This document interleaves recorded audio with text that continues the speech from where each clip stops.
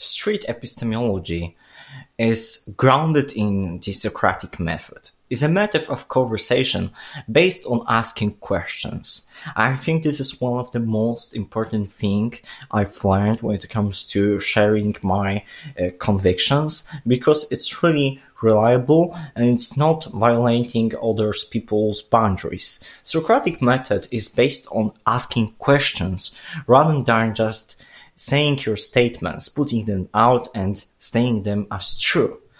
Socratic method is rather based on just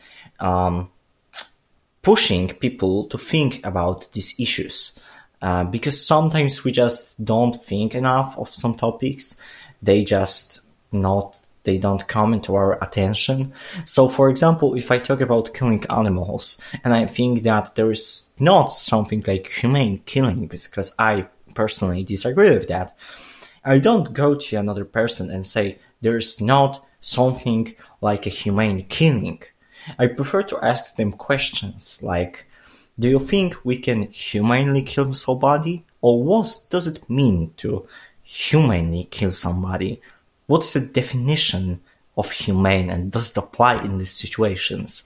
This pushes people to think, and your beliefs that you came to yourself are more valuable.